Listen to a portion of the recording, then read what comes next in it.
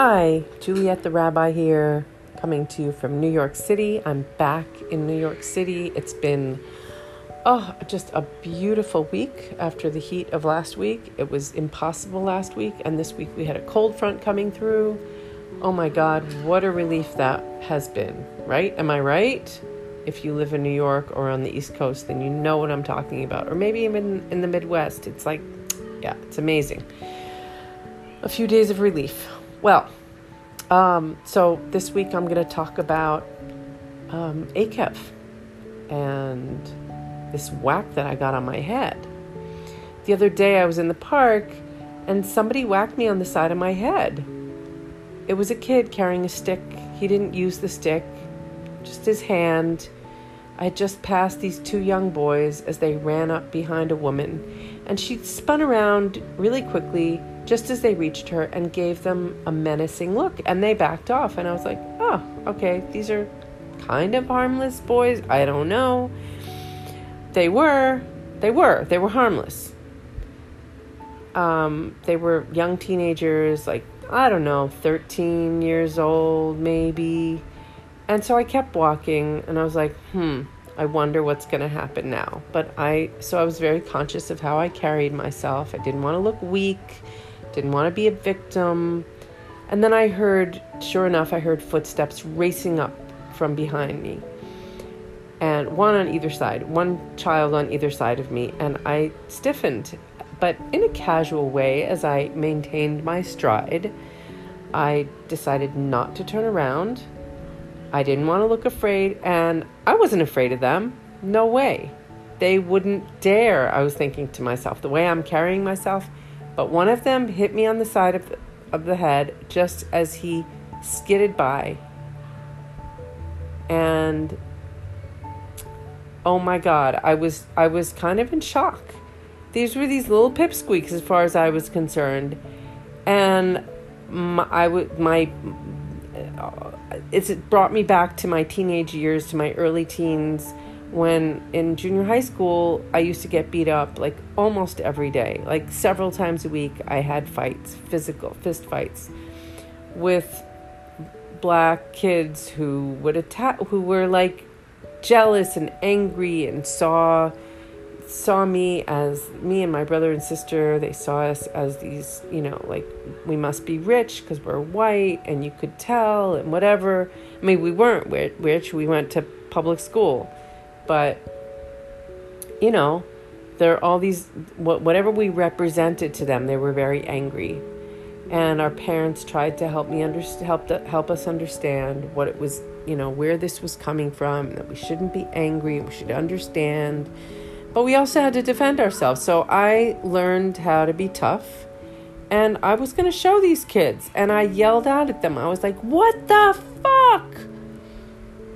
And they stopped and looked at me. Maybe I shocked them a little bit. And one of them goes, sorry, it was an accident. And I was like, oh, really? Yeah, he pushed me. I'm sorry. I said I was sorry. And of course, I knew he was making it up. It was just this weird mix of this young innocence, and also like he could somehow fool me, fool the white lady, fool the teacher. I don't know. And this hardened, like it was like the beginning of a hardening kind of meanness.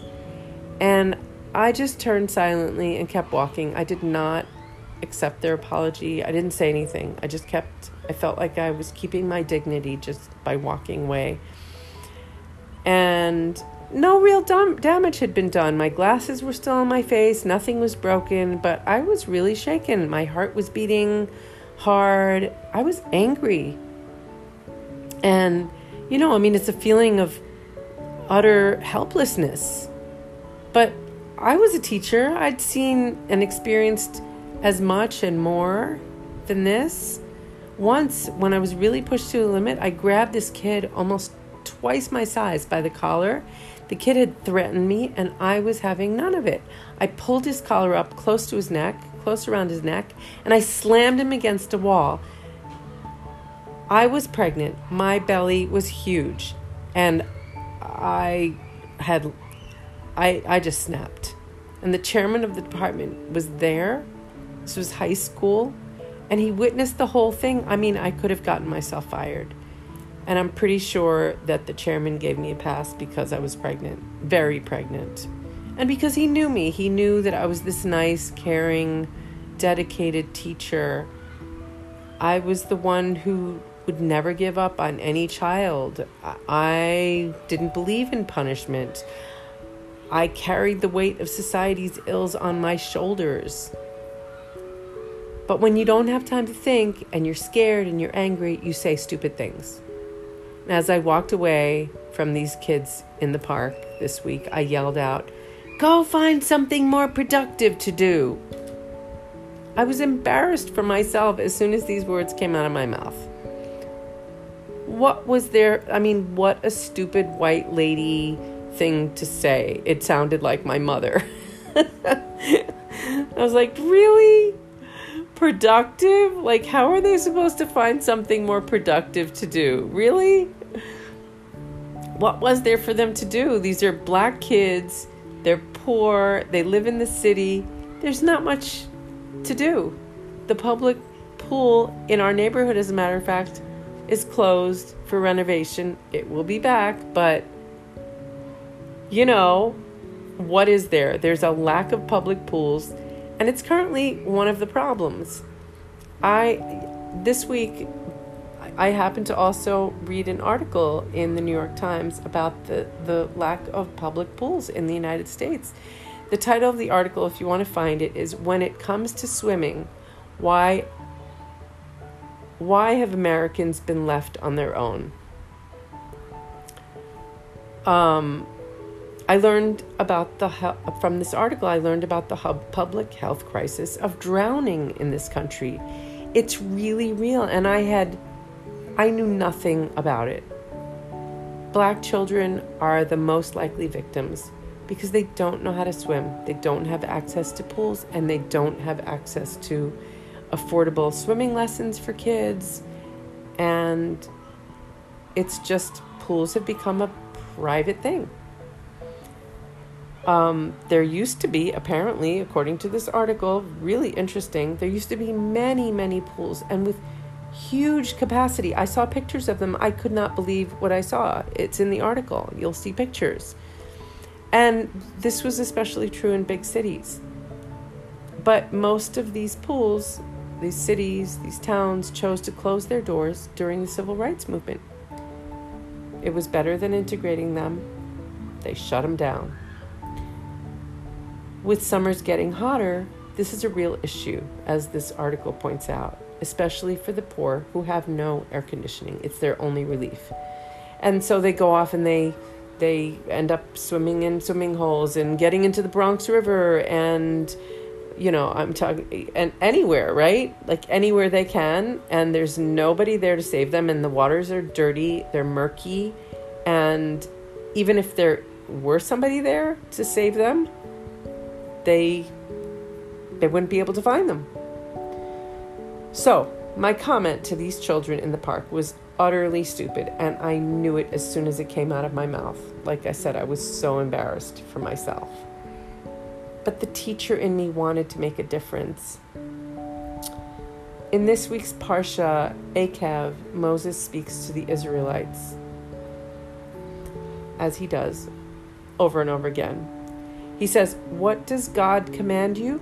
Only this, to revere your God and to walk in God's paths. What should we do besides this?" He says, "Cut away the thickness around your hearts and stiffen your necks no more." News came this week about the shooter that attacked the Pittsburgh synagogue 5 years ago. He will get the death penalty. Anti-Semitism is not to be tolerated. It was decided he should die for his crime. But will this do anything to solve the problem of anti-Semitism? Will any of society's ills be solved through this kind of punishment? Or through any kind of punishment for that matter? When are we going to get beyond this? Has it ever worked? Long after I had left those boys in the park, I continued to reflect on what I had said and what I could have said.